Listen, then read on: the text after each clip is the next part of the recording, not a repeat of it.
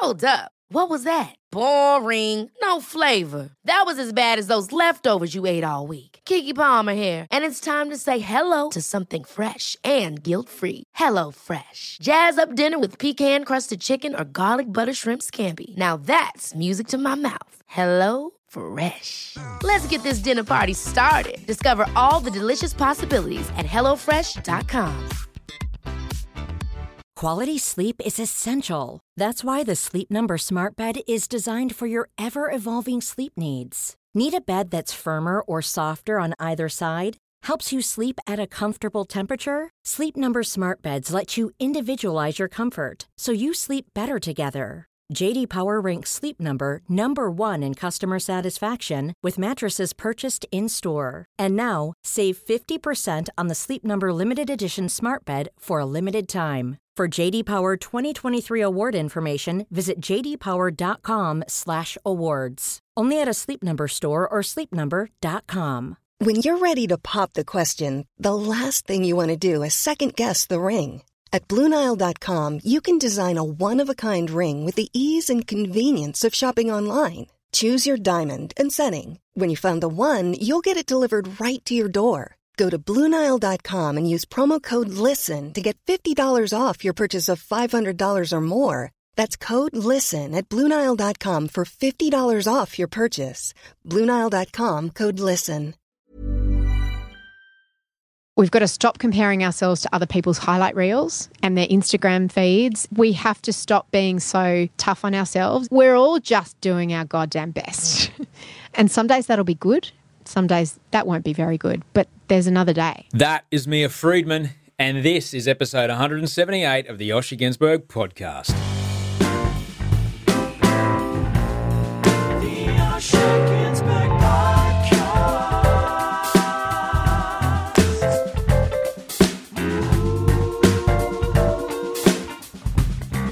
The Osher Günsberg podcast.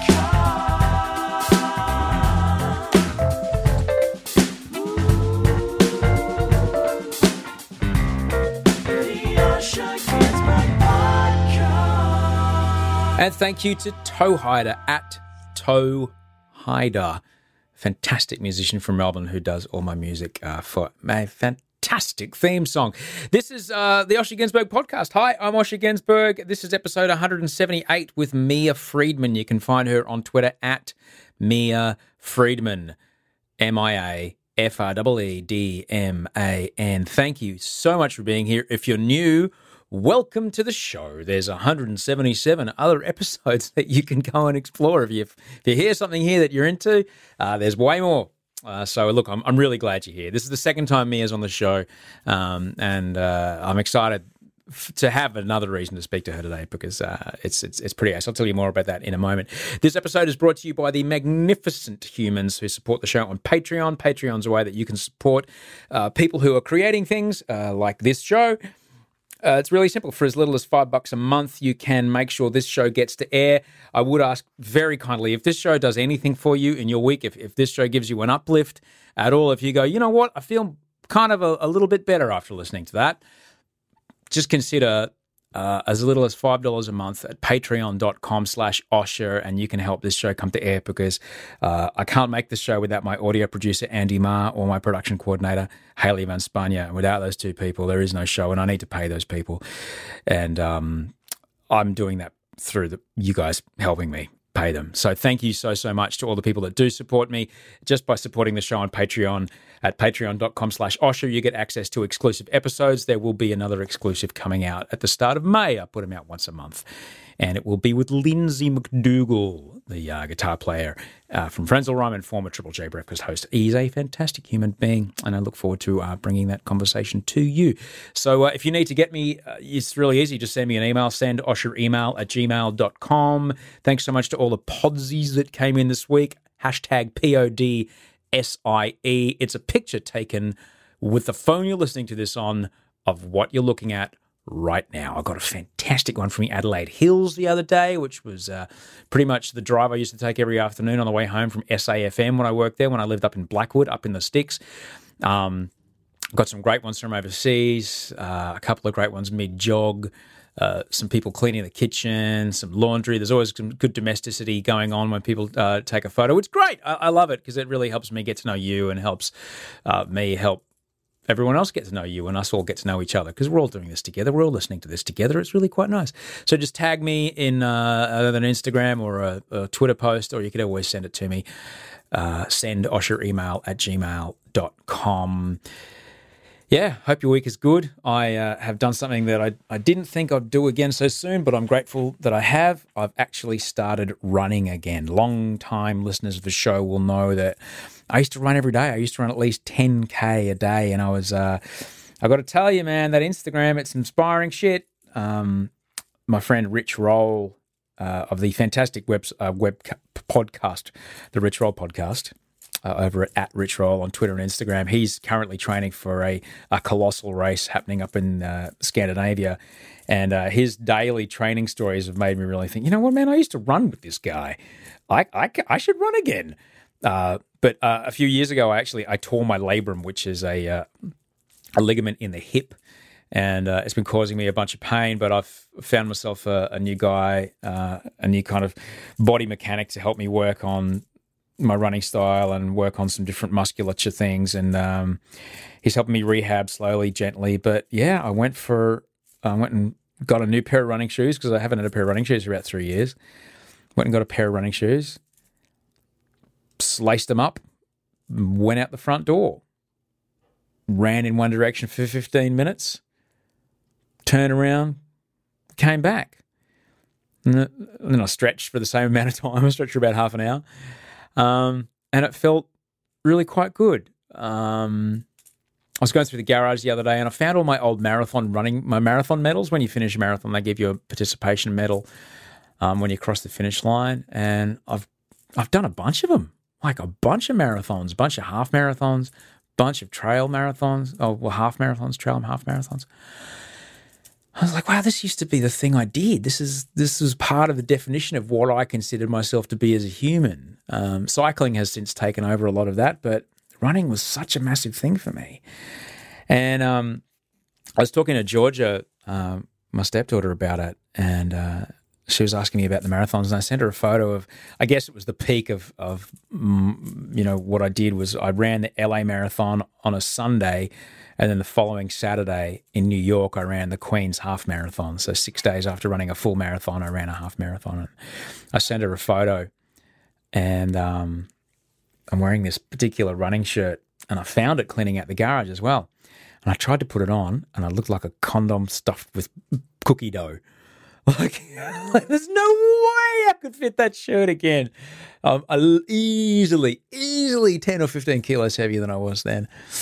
And I did kind of get down. I got a bit sad about that because I'm just, not that. But, I took the next day off running, and then the day after that, I went out and because I ran 15 minutes in one direction, then turned around and came back the day before. And this time I ran 16 minutes in one direction, turned around, and then came back. And then the next day I went out 17 minutes, turned around and came back, just slowly building. And I got to tell you, I can't even begin to describe the positive impact that even just that small amount of exercise has had on not only my energy, but absolutely my mental health, absolutely my headspace. No wonder I used to run so much. No wonder I used to run 10K every morning. No wonder I did it so much. And truth be told, I've actually, it's proven this week to make this week a pretty good week. Under Audrey's fantastic direction, I've cut my coffee intake down. So I'm only doing 1 coffee a day, and I am cherishing that. You can take it out of my cold, dead hands, but I'm down to just 1 coffee a day, if you can believe that. So at the same time, I'm taking it slow and trying to be really careful with the running because I do have to build up various muscles so the labrum tear doesn't get annoyed.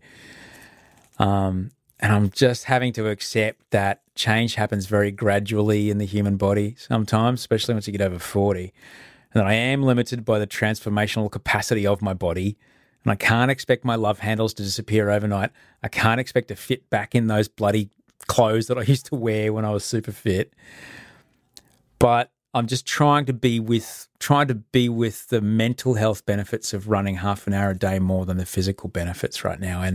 And yes, I can't fit those clothes, but I can tell you my brain feels 200% better for at least 24 hours after only half an hour of running. And that's kind of what I'm sticking with. Because my body just remembers that once I run for, I don't know, like 15, 20 minutes, it starts to really pump out these endorphins. And in my opinion, they're better than any kind of antidepressant that I've ever taken, better than anything that I've ever pulled out of a blister pack and swallowed. So, yeah, I'm just kind of going with that. If I lose weight, that's going to be nice. But, you know, I'm kind of up against it with the meds I'm on at the moment. That's just the reality of being on the kind of drugs I'm on. But I'm really stoked about how good my head feels after going for a run. And I didn't run today because I had a massive day, but I miss it already, and that's a really good sign. So I hope for you this week that you might be able to share a bit of that. Maybe just go for a walk. Just put your shoes on and walk out the front door in one direction for 15 minutes, turn around and come back. Maybe listen to a podcast while you do it. It's only half an hour, and see how you feel. Because that's how, when I was super unfit, when I was super fat back when I was like 18, 19, that's how I first lost the weight. I just walked until I felt like running one day. But yeah, maybe go and do that and get back to me. Let me know how you go. I should tell you about my guest today because she's a hero of mine. I find her a very inspirational human being. Mia Freedman is a publisher, an author, a podcaster, a mother, and pretty much an all-round modern media mogul. Mia started her career in the then highly competitive Australian magazine industry, and she soon became the youngest ever editor of Cosmopolitan magazine at the age of 24. This is back in the early 90s. And in the middle of this career explosion, still in her mid-20s, she fell pregnant. And that set a course for the rest of her career, which would see her balancing work, family, and the numerous and very public attacks in the press that came with being a smart, outspoken, and strong-willed woman in the public eye. Along with her husband, Mia runs the incredibly successful website mamamia.com.au, which is part of the Mamamia Women's Network. And this is actually the second time that Mia's been on the show. She came back in episode 30, she came on the show. A lot has changed in both of us, which we do go into. Mia's just written a new book, which is out right now. It's called Work, Strife, Balance. And it is learnings from her experience of running a massive media company, being a public figure, and being a mother of 3 kids, and also a wife, all at the same time. The book is out now. I thoroughly recommend you grab a copy, particularly if you're feeling a bit snowed under, a bit drowning in all the busyness that suddenly seems to be enveloping all our lives. I don't know, you play with your smartphone enough, you check Facebook and Instagram and Twitter enough times, you suddenly feel really busy all day long. You can find Mia on Twitter and Instagram, at Mia Freedman. And do let her know. If you hear anything in the show that does resonate with you, please let her know because she's quite active online, at Mia Freedman, Freedman. So come with me now to a converted third-floor warehouse in Sydney, which absolutely bustles with the sound of about 100 employees, a long way from the company that she started at her kitchen table on a laptop. Come now while Mia and I chat in her purpose-built podcast studio over a lovely cup of black tea. How are you, Mia?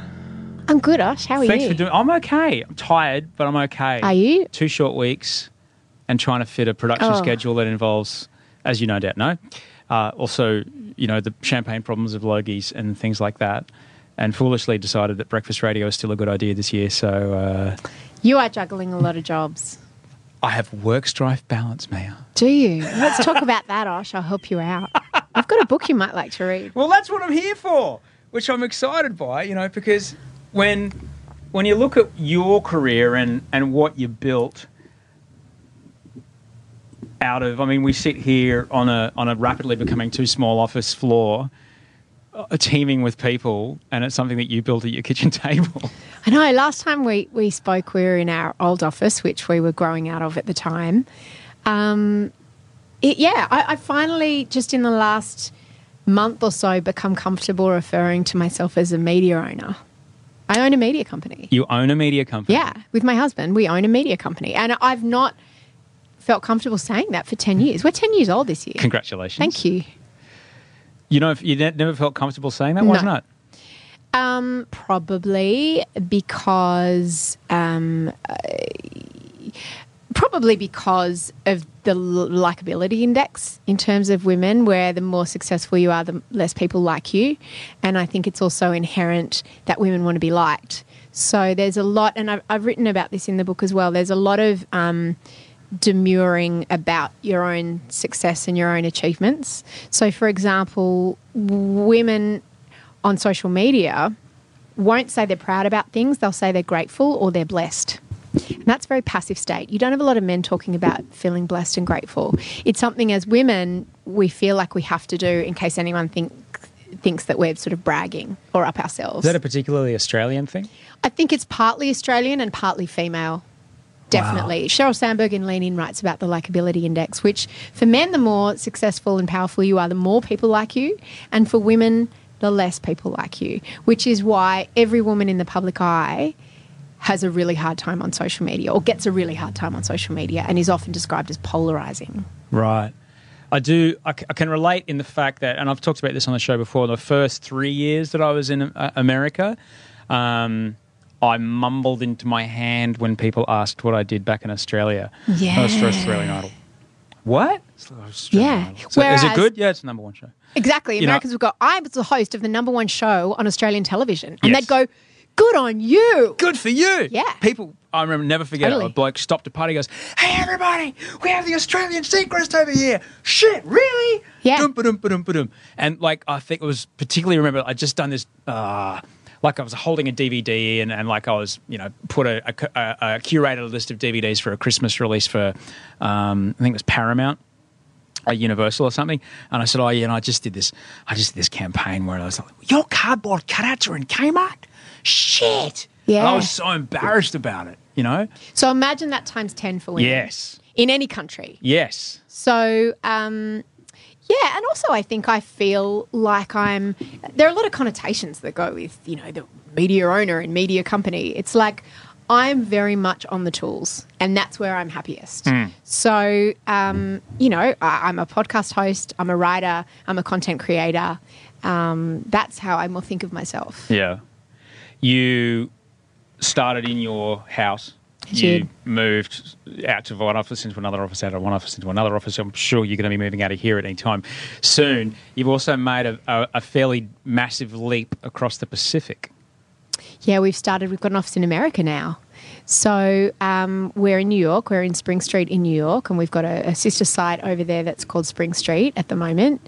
And that wasn't something I was busting to do. That was more Jason. So my husband has very much been the one who's driven the business forward always. So I'll have passion projects, like podcasts was very much my idea, and creatively I'll drive the business forward, but strategically it's him.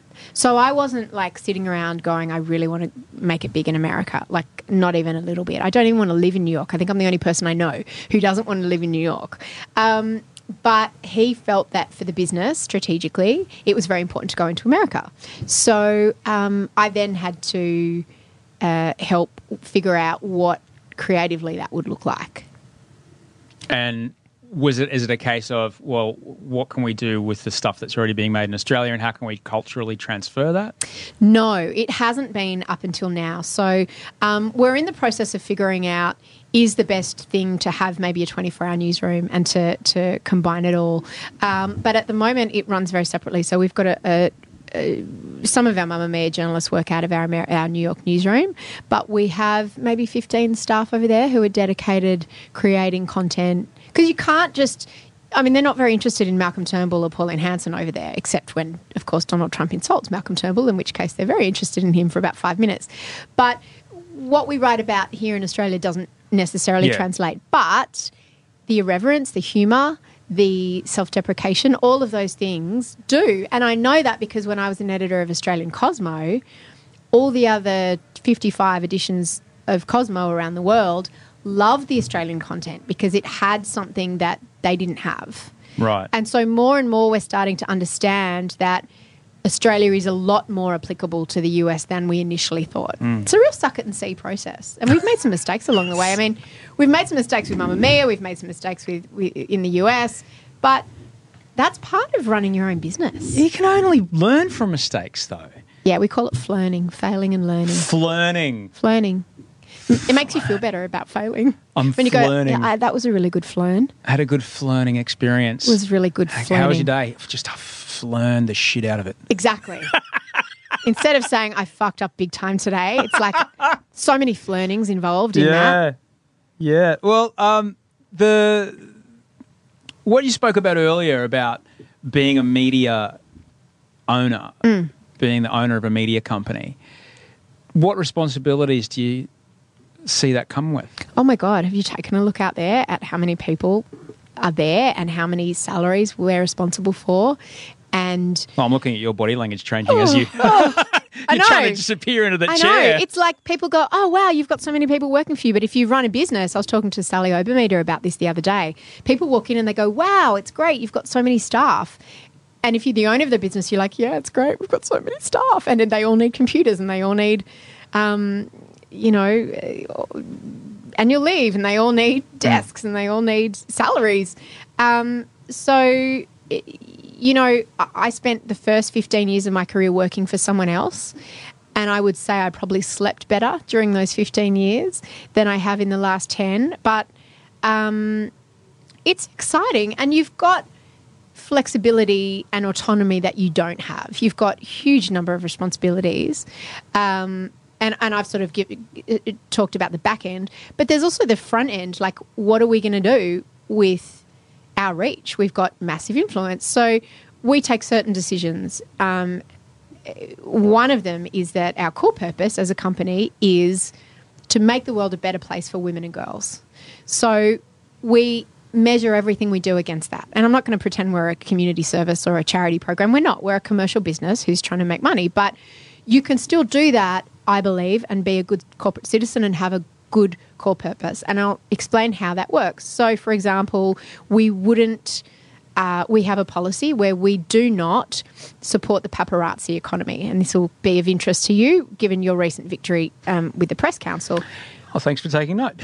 Of course we've taken note. And I think it's really important because sometimes people lump us in with a whole bunch of other media because, yes, we cover celebrities. Of course we do. We cover you. We cover Sophie Monk. We cover Gwyneth Paltrow. We cover Carrie Bickmore. But we only publish photographs of celebrities that they have shared publicly or that have been taken at a public place with their knowledge, like the Logies. We do not support the paparazzi economy by buying those photographs, even though that would get us so much more traffic. And it costs us money not doing that because the Daily Mail do that, News Limited do that, Fairfax, I think, do that. All our competitors do that. And we choose not to because we don't think it's good for women or girls or men. And what about when it comes to editorial direction? I mean, we're hearing a lot, certainly in the news now, about the gravity of having someone who started an alt-right news organisation like Steve Bannon. His organisation is called Breitbart. Someone like Breitbart or someone like Fox News, they have having Steve Bannon in with the White House, but they have a distinct editorial direction that they will not steer their ship away from. And in fact, they will find ways to spin every story into their line. What about when it comes to making editorial decisions and what angles you cover stories from? Well, we have always covered it from there, or we've passed it through the filter of, is this good for women? Does this make women feel better or worse? And I should explain that doesn't just mean it's a happy story or a nice you go girl story. Stories about crime, stories about that are sad can still help women in teaching them something or giving them information or giving them entertainment in a funny video. There's lots of different ways to make the world a better place. It's not just about, helping to secure water in a third world country, although that's part of it. And so we had a story on Mamamia about the plight of homeless women not being able to afford sanitary products. And one of our readers who read that went on to start a charity called Share the Dignity, by which women donate tampons and pads, and she's now affecting the lives of hundreds of thousands of women on the street. So that's one form of making the world a better place. But in terms of our editorial philosophy, there's that. And then there's also, I mean, we don't have a particular political bent. There are some things that are absolute pillars of what we believe in. So we are pro-science, we are pro-equality, marriage equality, of course, and just all kinds of equality, pro-tolerance. But we have women from the left, from the right, and all the spaces in between who read us. And there have probably been times in the past where we have been a little bit more politically left-wing, and I think that was potentially influenced by people that we had working here at the time. And that was kind of right for the times because they were politically charged times, and it was Julia Gillard and Tony Abbott and that whole debacle, and it was a time when women were pretty pissed off. But now I'd say we are much more balanced and diverse in the voices that we represent because I think it's important to not be in a bubble. I think we all learnt about that. I won't say that we've got many pro-Trump voices on. And also, of course, reproductive rights. We're very pro-choice. Well, I would put it to you that to be pro-equality, pro-marriage equality, those things don't lean you either way. They just make you human. Yeah, I would like to think so. And those things you would imagine are the core of pro-science particularly. Those things would just make, hopefully, the core of any modern reason-based society, and that you can have left and right-leaning people sit at the same table if they share those similar things in common, those pillars that you mentioned. Such a good point. And I think that in some ways those causes, both for and against, have been hijacked by both ends of the political spectrum because every friend I have and every acquaintance I have who I would describe as right-leaning and conservative share all of those views. I'm okay to listen to someone who's particularly on the other side of the political spectrum as me. If we both believe in the scientific method, and at the end of the day, a fact is a fact, and we can't change it, and we will make up our ideas about how we approach the use of that fact in our policy, I'm okay with that. When you absolutely deny that fact exists, it's very hard to have a conversation. That's a problem for me. And I think that it's unfortunate that the extremes on both sides of politics speak the loudest because I think most of us are in the middle. Most of us are centrist, but broadly speaking. Those loud things that you're describing get the clicks. Angry people click. Absolutely. That's very, very true. And I think that has had a huge impact in our political climate. You know, I was listening to a podcast yesterday that sort of said the election of Obama in 2008 was before we had smartphones. It was. Widely. So therefore, the kind of information that people were consuming and the way that they were sharing it is very different to now. And is that what's got Donald Trump into the White House? Probably. Yeah, that and the Russian botnets and the Macedonian kids making millions on it. Yeah, and they've been able to do all of that thanks to the fact that we're all walking around with computers and, unlimited media in our pockets. Yeah. Yeah, absolutely. When you think about unlimited media, I mean, here you are, you have a copy of the book, Work-Strife Balance, on the desk in front of us, and next to it an iPhone 7.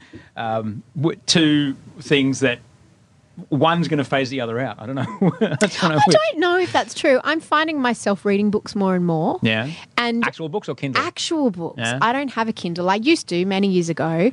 But now I find it too tempting. And, of course, I've got iBooks downloaded onto my phone. But I want to break from looking at a screen sometimes. True. And that is why podcasts, I think, have grown so much in popularity. And I'm finding myself going back to paper books. Yeah. And I think that the uptake of ebooks has slowed and stalled and I think even declined because I think there are a lot of people who went, oh, yay, ebooks, and then went, oh, I want to break from my screen. And now paper books, I think, have overtaken them again. Yeah. I'm actually, when I mentioned that about one making the other obsolete, I'm reading this book called The Handmaidens at the moment. Oh, everyone's talking about that. Yeah, it's fascinating. What's it about? It's about a not too distant future where the super, super, super conservative, where birth rates have plummeted through the floor, and for whatever reason, human fertility, haven't got to that part yet, but human fertility is basically evaporating. And so women... the only book that you're allowed to read is the Bible. No one's allowed to write anything.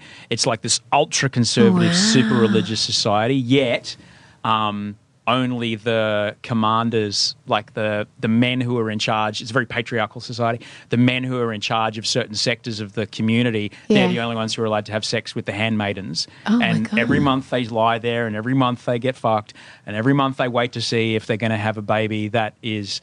And they've banned all like kind of painkillers for birthing and any kind of thing that looks after the woman, and it's very intense. It is as if the alt-right were to have all their pro-choice and every baby has to get carried to term no matter what. See, reading this wouldn't be good for my anxiety. Trump's bad enough. Trump's bad enough. You know, when I went to New York... what was it like? I got out before it all went down. I was there twice last year before the election. Yeah. And I was really thinking about taking a gap year with the family and going over there and really working hard on the business and living there. But when I was there this year, it was the first 2 weeks of the Trump administration. And I was in New York. And I'm like a sponge to energy, right? So, for example, I can't go to Mardi Gras anymore because I absorb all the drug energy and it's as if I've taken drugs. When I was in New York, I just wanted to cry. I was really weepy, and I'm not a crier. And I just wanted to come home, and I felt sad and I felt despairing. And it was like the city was in grief. It was like they were grieving for... It was just awful. It was just awful. And I don't know whether it's calmed down since then, but it made me come away going, I don't want to live there. Like, it used to feel that New York was the center of the universe and America was the center of the universe. But now it feels like it's decades backwards.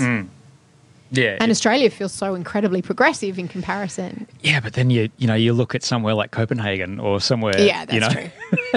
And they're like, hang on, why are we still burning coal? Why? Yeah, no, that's so I don't true. get it. So when you sit down to write a book about work-life balance, and you understand as an author what kind of work it takes to write a book. Yes, I loved writing not for the internet. I've been writing for the internet for 10 years, and I haven't been writing much lately anyway. I've been doing more podcasting and doing other stuff and working in our New York business. But I bloody missed it. I really missed writing something that was not just going to be consumed on a phone while standing waiting for a train. You know, it was really lovely to have the space and the context. When I say really lovely, it was also absolutely agonising and excruciating to have to write 100,000 words. But it was also a real privilege and a luxury to have that sort of space and time to make a point that was not going to be reduced to a headline and didn't have to be reduced to a tweet. I loved it. Loved it. Do you feel, I mean, obviously you've written a book about it, but you feel that you're in a good place in our community to go, I'm someone who knows about this sort of stuff? I do now. And ironically, it took 2 men to give me the confidence to write this book. I have never felt comfortable giving people advice. I've always written in first person, and because I know also that women learn a lot from just reading about the experiences of other women and the opinions of other women without being told what to do. And it's not that I've told women what to do, but I have stepped up and owned the fact that I've learnt some stuff, you know, through trial and error over 25 years of working in women's media. Exactly, flirting. I've been a parent for 20 years now. I've run my own business for 10 years now. I've been married for almost 20 years. Or I've been with my partner for more than 20 years, 21 years, except for the 2 years that we were separated. I know some stuff just through being 45. And it took, my husband has been trying to get me to write this book for a long time. And then I met with different publishers, and I just assumed I would go with a female publisher. And I met with Angus Fontaine at Pan Macmillan, and he was like, I had this book proposal, and it was kind of another memoir really. And he was like, no, I want the book, but you can do more than this. It's time to step up and get out of your comfort zone. And I was like, really? And I went. How would would you like to look 5 years younger? In a clinical study, people that had volume added with Juvederm Voluma XC in the cheeks perceived themselves as looking 5 years younger at 6 months after treatment. Look younger, feel like you. Add volume for lift and contour in the cheeks with Juvederm Voluma XC. Reverse signs of aging by adding volume to smooth laugh lines with Juvederm Volure XC. For important safety information and to find a licensed specialist, visit Juvederm.com. That's JUVEDERM.com. Not for people with severe allergic reactions, allergies to lidocaine, or the proteins used in Juvederm. Common side effects include injection site redness, swelling, pain, tenderness, firmness, lumps, bumps, bruising, discoloration, or itching. There's a risk of unintentional injection into a blood vessel, which can cause vision abnormalities, blindness, stroke, temporary scabs, or scarring. Talk to a licensed specialist to find out if it's right for you. There's never been a faster or easier way to start your weight loss journey than with PlushCare. PlushCare accepts most insurance plans and gives you online access to board-certified physicians who can prescribe FDA-approved weight loss medications like Wegovy and Zepbound for those who qualify. Take charge of your health and speak with a board-certified physician about a weight loss plan that's right for you. Get started today at plushcare.com/weight loss. That's plushcare.com/weight loss. plushcare.com/weight loss. With him, knowing it would be the harder book to write, and it was, but I think it's a better book for the fact that I pushed and stretched. So how do you maintain your work-life balance when you're trying to write a book about work-life balance? I didn't. I've got pie charts at the end of it, and it's got, a pie chart of work-life balance. And literally when I, the sliver between the life section and the work section, the balance is different depending on different times in my life. And when I was writing this book, there was literally no life. It was all work. And my kids got upset. My husband rolled his eyes. I neglected the business. I neglected my friendships. It was incredibly grueling. But that's all right, because that's life. Some of the best things and most important things that you'll do, you're not balanced. Like being a parent, there's not a lot of balance in that. There are times when you need to lean into your family. There are times when you need to lean into your mental health. There are times when you need to lean into work. And I think this idea that everything's got to be balanced all the time really is bullshit. And I think for women in particular, it's this ridiculous, yet another ridiculous benchmark that we're trying to live up to that's actually impossible. I mean, it's as bad as the thigh gap. No one's balanced. No one's got work-life balance. Or maybe for like 6 minutes on a Thursday afternoon, 1 week in March, that's about it. It's something that right now, I mean, I'm at this interesting career moment, and certainly, as you know, in my industry, it's very seasonal work. You take it when it's there. Exactly. Because then it goes away. Any audience pan across the crowd at Logie's, you're like, oh, that guy, he hasn't done anything for years. You've got to make hay. You've got to. Yeah. And so when a radio gig came up, like, yes, I absolutely want to do it. So, Audrey and I have been really struggling with this, and especially now that Gigi is 13.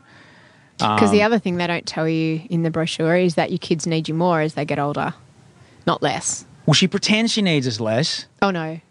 She needs quantity time, not quality time, which is annoying because it's for so many of us, so many women particularly, slow down their careers until their kids are at school and then go into this second act and then lean into work. And then it's like, oh, shit.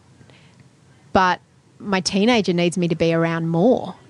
That certainly was my experience. And no one tells you that. Yeah. They don't necessarily want to have in-depth conversations. In fact, that's the last thing that they want, but they just want you to be around. Yeah. That's hard. Someone told me, and I said, the conversations are just kind of monosyllabic now. Yeah.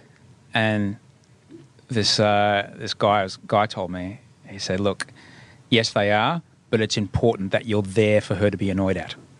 So true. You've just got to be there for her to go, oh. Someone said if you want someone to be happy when you come home during the teenage years, you should buy a dog. We've got one. Well, they're happy to see you. He loves it. But that doesn't mean it's not important. So I was going to write this book a couple of years ago, but my son was doing his HSC, and I knew that I couldn't afford to just vacate the family. I needed to be there. I needed to not be consuming all the oxygen in the family. So I delayed it so that I could just be around that year, which is good because I actually found it to be the most confronting, and I write a chapter about this in the book, the most confronting, difficult year as a parent I've ever had.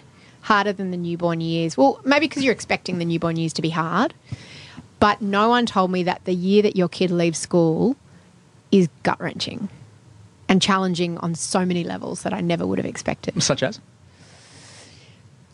It's a real shift in trying to understand what you are to them, because my son, like most kids, turn 18 in the year that they leave school. So your kid turns 18 and they've left school, and suddenly all the infrastructure that has, especially if they've pulled away from you in their teen years, which they invariably do, all the infrastructure that has held up your relationship, the rules, the authority, the discipline, the structure of them going to school and you being the parent, it's all gone overnight. Like overnight, it just is gone. You can't ground an 18-year-old, you can't stop them from doing anything. And then when they've left school, you don't even have the school's authority over them that you can kind of hide behind.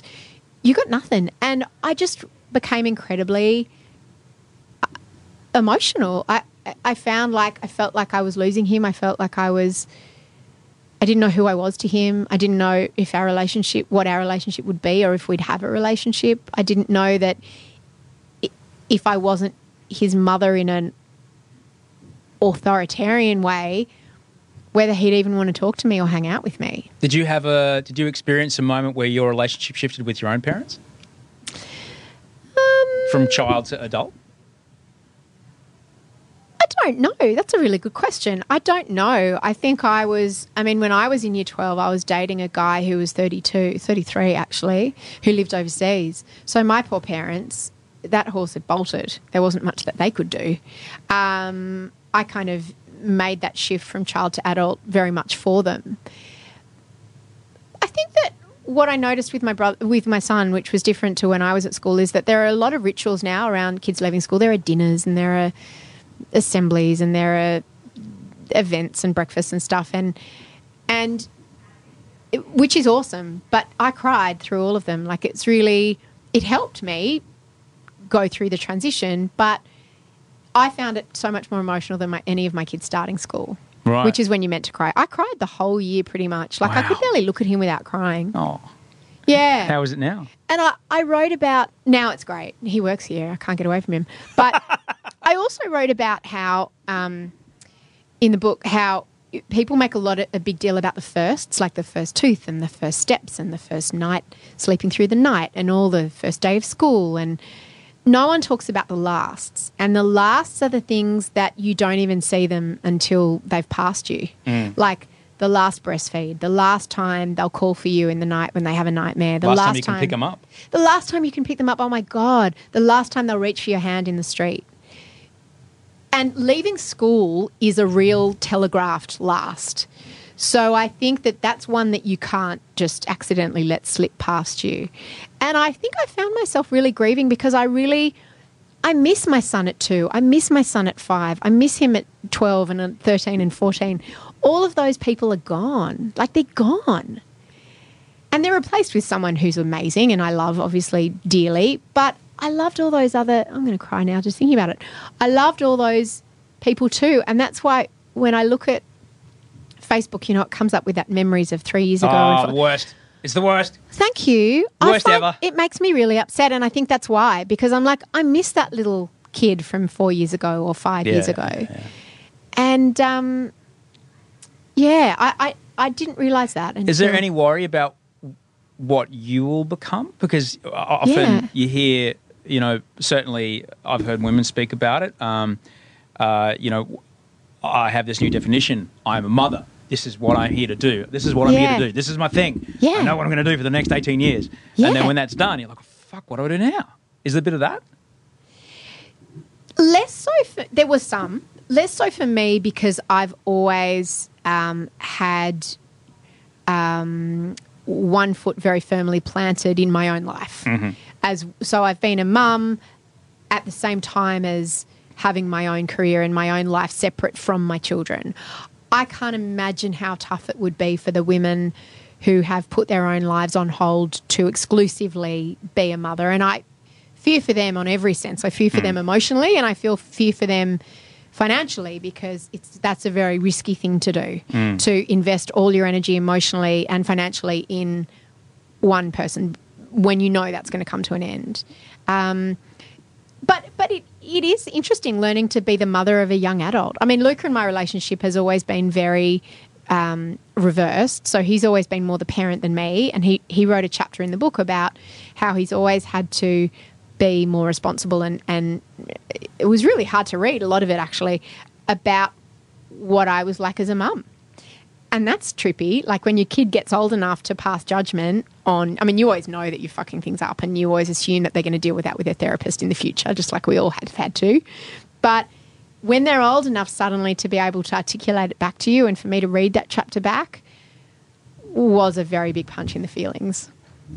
For better and worse. Like, he's a good man and I've raised a really, really good man, but the things I did wrong cut deep.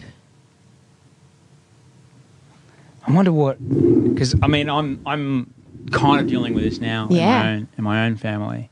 Yeah. And that my mum, and if you haven't had to do it, it'll come.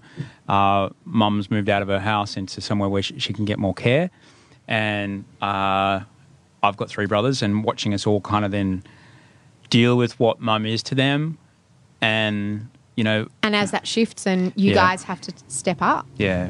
And who steps up? Yeah, that is fascinating. But you've got more kids coming up the pipe. You don't have to say goodbye to all this. It's not last for a while yet. Me? Yeah. More kids? Haven't you got more kids? Oh, I thought you meant, am I going to have more kids? No, you've got more kids who are going to be the last. Sorry. No, oh, God, yes. Exactly. And so when I was crying through, I've got an 8-year-old and an 11-year-old. So when I was crying through all these final assemblies for Luca, some of the other mothers would say, why are you crying? You've got 2 more to go. This isn't your last. Yeah. The ones that were crying the hardest were the ones, this was their youngest child, and that was it for them. So, yes, you're right. I've got loads more to go. Yeah. But I think your firstborn, there's something, I think the first time you do anything, the first time you give birth, the first time they leave school, it was a new experience for me. I'll be better prepared the next 2 times. It's funny you mentioned the last, when I showed up into Audrey and George's life, by the time I moved in, I just kind of scooted Indiana Jones style under the lowering stone door of the lying in bed reading stories. Oh. I just got in there. It was about 6 weeks. Wow. And then it was over.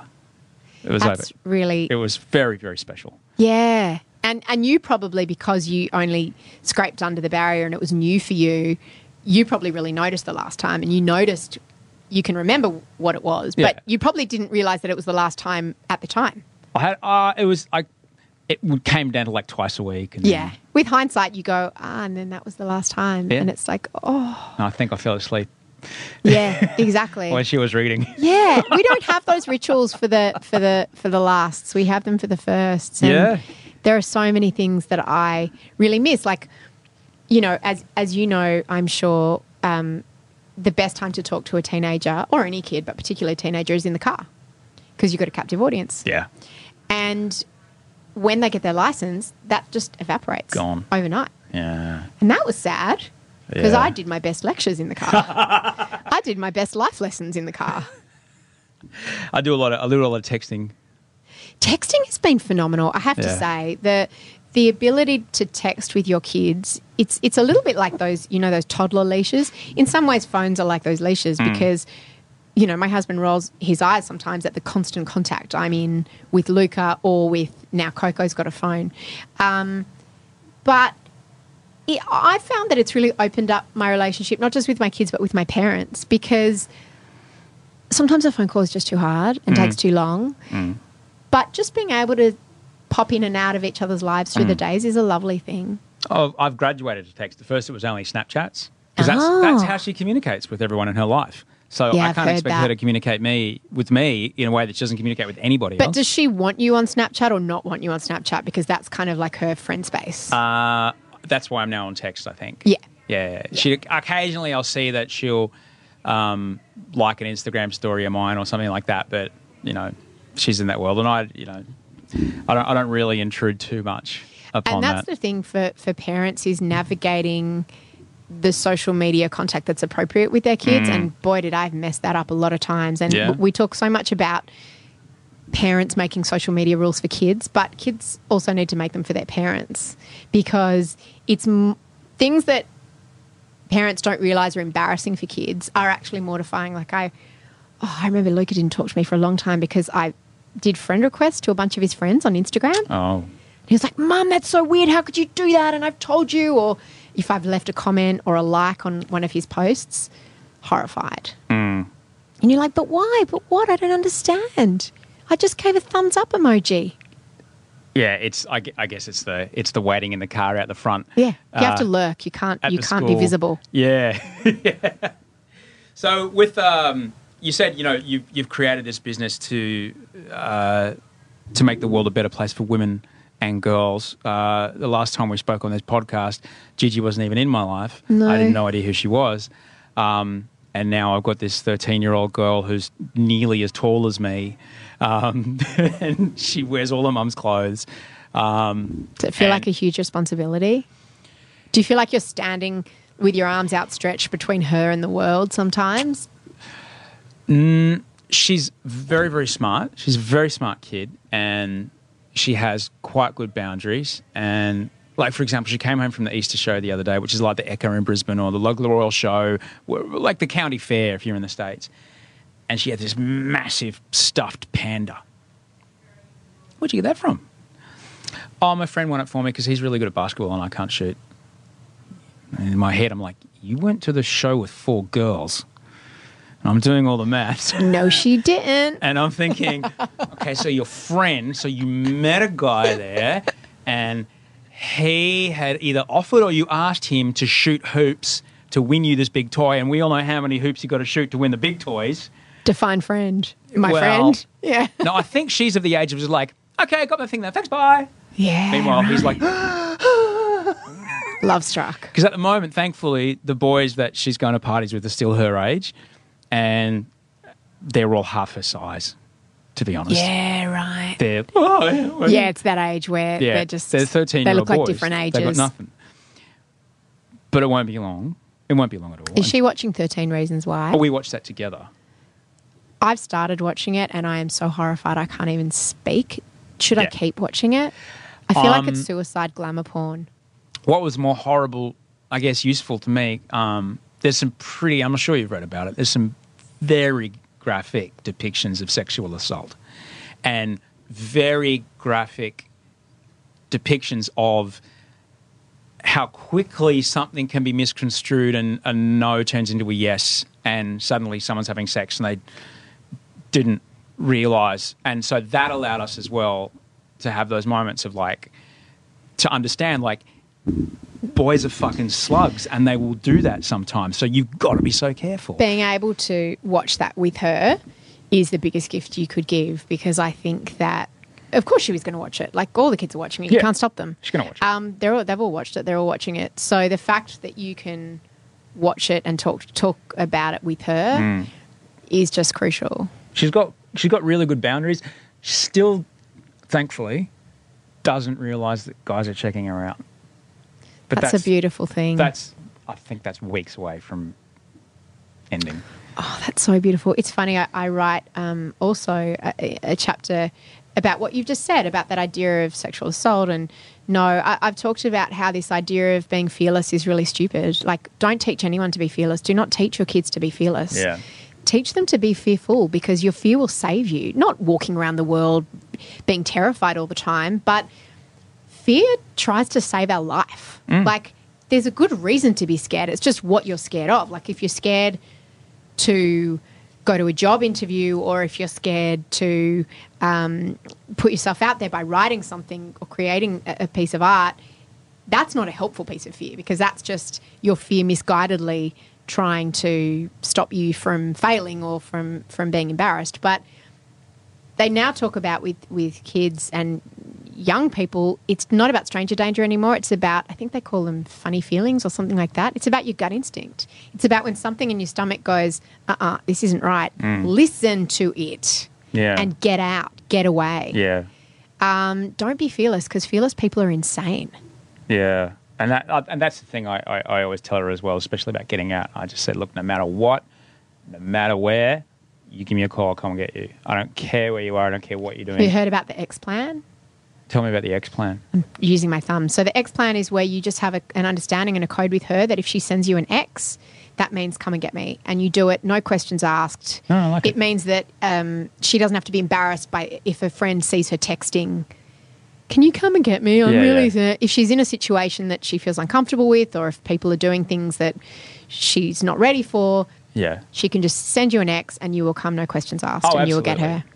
Absolutely. And that trust is crucial, I think. It is. And, you know, I guess the only other thing I tell her, and I try and tell that to when we are in the car with her mates, when they do ask me questions, they go, why do boys do this? Why do boys do that? I just try and tell them, look, you know, the thing to remember with boys is they're not very clever and they do dumb things, but the moment you get more than one of them, that kind of halves, and their ability to be smart just divides itself by the amount of men that are in the same room. So 5 guys are 5 times stupider than one guy, and 5 guys will do 5 times stupider things than one guy. Like, when there's more of them, they get dumber. Add alcohol into that, it gets even more dangerous. Just understand that if you're with a bunch of like 5 or 6 dudes and they're all drinking, it's far more of a... Heck, like, it's fun and exciting. Don't get me wrong. It's fun and exciting to be around, but it's the potential for stupidity and danger. Yeah. And once I told them that, I remembered as a former drinker being at parties, and I remember looking around a room and suddenly all the girls have gone, and I couldn't understand why. Now I know, because I was one of those guys. Yeah, right. What a great lesson to be able to teach her. And I say that we have to teach our girls and boys, every drink you have reduces your ability to make good decisions. Yeah. Every drink you have, every drug you take gives you worse judgment. No one made a better decision when they were wasted. No one. So that's a really important message, and I think we have to be able to give that message to girls. You know, a few years ago, I wrote about the fact that we need to be able to talk to girls about binge drinking without being accused of victim blaming, and immediately I was accused of victim blaming. I remember that one. Yeah. Mia Friedman. You like to call oh, my God. So it was like Mia Friedman defends herself from accusations that she's blaming rape victims. It's like, no, we can have multiple conversations at once. And some people were like, what do you tell your sons? Do you tell your sons not to rape? And I'm like, what do you reckon? I tell my sons as well, every drink you have, and Luca writes in the book, I tell him he's got to be the good guy. Be the good guy. Be the one that's holding her hair back, not trying to pull her pants down. Be the one that's making sure all the girls are getting home okay. But for girls, every drink you have removes that, it gets you less in touch with that gut instinct that is trying to keep you safe. Yeah. That is trying to say, hang on, I'm in a situation that might not be good for me. And it hampers your ability to run. It hampers your ability to scream. That doesn't mean that if something does happen to you, it is in any way your fault. And I get pissed off that people think that you can't have those two conversations at once, because I think you have to. Yeah. I think you have to. Otherwise, I don't think it's good for anyone. We have to talk to boys and girls. So what would you say to boys about that? Drinking can make you misread certain cues and signals and situations. It's not always as black and white as no and yes. Sometimes if you're drunk, and that the video about tea and consent is just so good, and every boy and every girl needs to Google it. It's on YouTube. It compares consent with, or sex with, having a cup of tea. And it talks about if someone's drunk or asleep, they don't want a cup of tea. And if someone says they want a cup of tea and then they fall asleep, don't try to make them have a cup of tea. And it's really clever, and kids love it, and it's line drawings, and it's absolutely brilliant. And I've been in roomfuls of school students, and they just laugh uproariously, and parents are really comfortable with it as well. So it's a good one at every age. But I think that it's so unhelpful to just categorise. Of course, there are clear-cut examples of sexual assault, but there are a lot of instances where people can misread social cues, and they can... Alcohol does not help that. Alcohol does not help you recognise a situation that you might be in or that you might be putting someone else in. So, just be aware. And it's not like don't ever drink. I mean, I'm not stupid. Of course you're going to drink. Sometimes the reason that girls and boys drink is to not have that fear. Yeah. And to be disconnected from that gut feeling. Try and men and women. Walk into that room, there's 100 people out there? Yeah. You're going to ask them how many people are with someone that they first ever hooked up with when there was booze involved. Oh, my God. All right. Yeah. Speaking, you've written a book about work-life balance, and I understand that I have 5 minutes of your time left, so I'm going to smash through these last 2 bits very quickly. As much as you want, babe. I'm here for you. I appreciate that. But I also have to be home when Gigi gets home. Yeah, right. More importantly, don't make it about me. It's about both of us. No, but I was 3 minutes late, and then I had to set up. So I'm aware that I busted your time out. So when it comes to... Isn't that interesting? You've got to be home when she gets here. She'll probably won't talk to you. Okay. She'll probably barely acknowledge you, but it's really important that you're there. Yeah. But not everyone can be there. Some people have to stay at work until 6 o'clock. That's okay. And she would also be okay. But anyway... No. It's just all about making people not feel bad, isn't it? No, but this is true. But is this... We're all doing our best. Is that the core message, you think, of the book? The message is that we're all doing our best. We really are. Of course, there are some people who are just terrible parents and terrible people, but I don't think they're the ones lying awake at night worrying about their work-life balance and worrying that they're getting it wrong. The core message is that we've got to stop comparing ourselves to other people's highlight reels and their Instagram feeds and what we see. Once upon a time, it used to be comparing yourself to what you see in magazines. Now it's comparing yourself to what you see on Instagram or on Facebook. We have to stop being so tough on ourselves in terms of feeling like we're failing if we don't have work-life balance all the time, or feeling like we're failing if we are leaning into work or leaning into home or taking time out. We're all just doing our goddamn best. And some days that'll be good. Some days that won't be very good. But there's another day. I love it. And the final thing I want to ask you about is when I first came to see you at your old office by the water in November of 2013, I used these very microphones to record a podcast with you. And now you have an empire. Wow, now we've got a podcast studio. You're way ahead of us. Yes, but I don't have a media company You're to be way able to sell ahead of my us. advertising yet. What do you see is the future of podcasting in Australia? I see podcasting as only growing, but I'm seeing a lot of bad podcasts out there. I'm seeing a little bit what happened with the internet, where suddenly everyone thought that they could have a blog, which is so fine. If you just want to do that for creative expression, if you want to make a podcast for creative expression, that's fine. If you want to write a blog for creative expression, go nuts.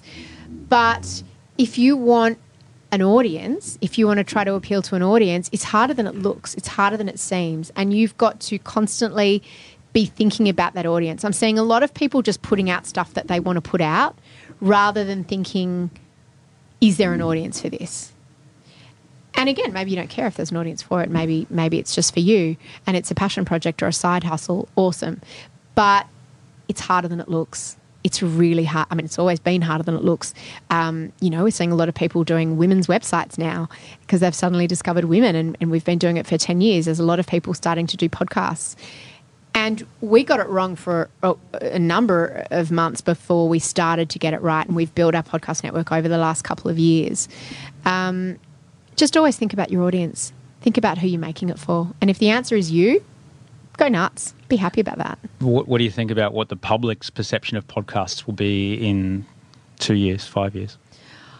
Oh, I think most people don't even know what a podcast, really doesn't understand what a podcast is. Isn't that amazing? I mean, we always say, get someone's phone and download the podcast app onto it and show them, because they don't really understand. And some people, some of the mums at my school will go, oh, I've been listening to this podcast. It's about this murder. I think it's called Serial. And they've just discovered it. Brilliant. And they're so excited. So, yeah, don't go into podcasting thinking you're going to get rich because it's a very, very crowded market. Yeah. And to do it well takes a lot of time. Yeah. Our we've got a whole team that works on our podcasts. Yeah. Well, I'm when I think about what penetration is in the market right now. Yeah, I think it's just a fraction, don't you? Yeah, I think it's only going to grow. It's got to be like what, maybe 7-8%. Yeah, and like, which is so exciting. It's so exciting that it's at this level now. But I personally feel that someone like you, when there is so much chaff, if you can go to a particular network and go, aha, even though we're in this world of independent digital broadcasting, I still need some degree of curation. Yeah. And quality control. Yes, and that curation of the quality comes from being a part of a network. Say in the States you have Earwolf or Panoply or something like that, or Gimlet. And like here, most definitely, like ABC is fantastic as far as blogging yourselves. I certainly think that is, it's an exciting time. And then, of course, you have the exception to the rule, which is Chat 10 Looks 3 with Lee Sales and Annabelle Crabb, who record their podcast whenever they feel like it. Sometimes they'll go 6 weeks without recording one, and usually it is in the noisiest possible place with the worst sound quality you've ever heard on an iPhone. The last time it was on a plane. Lee says they think maybe one day they'll do it in a drum factory. It is like, it's hilarious, but it is probably one of the biggest podcast in Australia. So it is still possible if you've got a compelling enough offering to break all of those things we've just talked about, which is quality and consistency and control. Yeah, but if it's compelling, people always want to listen. Yeah, it is. Something that was so fascinating to me after listening to Best Town, which we could talk about for 100 years, but I was listening to a lot of interviews with Brian Reed, the producer and the narrator, and he said that at This American Life, who are, of course, the gold standard of podcasting, they spike or reject 50% of the stories that they create. Now, that is one hell of a business model, because for the rest of us, we couldn't possibly have that much fat. Can you imagine that? Yeah. But just think of the resources that they have there at NPR. Yeah, like that's just right. That's monster. Right. That's right. And like WNYC as well, which is the stuff that do Freakonomics and things like that. When you look at the quality, to be the gold standard, to reject 50% of what you create. Good Lord. Yeah, that gives you a sense of what goes on underneath the tip of the iceberg. But it also gives you a sense of the scale of their business if they're able to afford to reject 50% of what they create. Absolutely true. Like, I know we have to go, but S-Town, 4 years? Yes. It took him 4 years? I find that just extraordinary. Well, he did everything else. That old media. And then there's a book I just read recently by Ariel Levy, who works for The New Yorker, who I absolutely adore, and she has got 2 months to write her next story. And I'm like, imagine that. Imagine having 2 months. And I think she does like 2 or 3 stories a year and is paid a fortune. But I can't imagine that money's going to be around forever. And I don't think she woke up like that. I'd say that's 20 years of work that's gone into the... She's pretty young. She's only about 40. Yeah, of course. She's earned that. But the fact that there could be any business model that could give someone 2 months to work on a story, more power to them. But I don't think that's the way of the future, unfortunately. Yeah, I can't thank you enough. I love you, Ash. Again, always lovely to see you. Loved you long time. And you. Have a great one. Bye.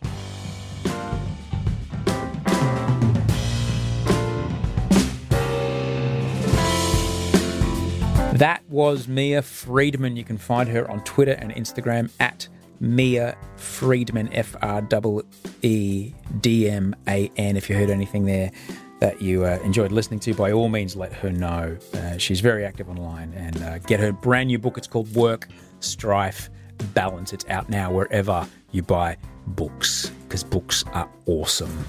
Thank you so much for listening. Thanks to everyone that supports the show on Patreon. Without you, I cannot make this show, and I cannot pay Haley and Andy, who work so hard every week to make this show. Thank you so much to Toe Hider for the fantastic music each and every week. If you need me between now and I talk to you next time, you can always email me. Send Osh your email at gmail.com.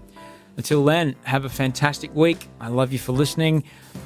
Check out some old episodes if this is your first time here. I hope you enjoyed it and you come and explore a little more of the back catalogue. But until we speak next time, sleep well and dream of beautiful things.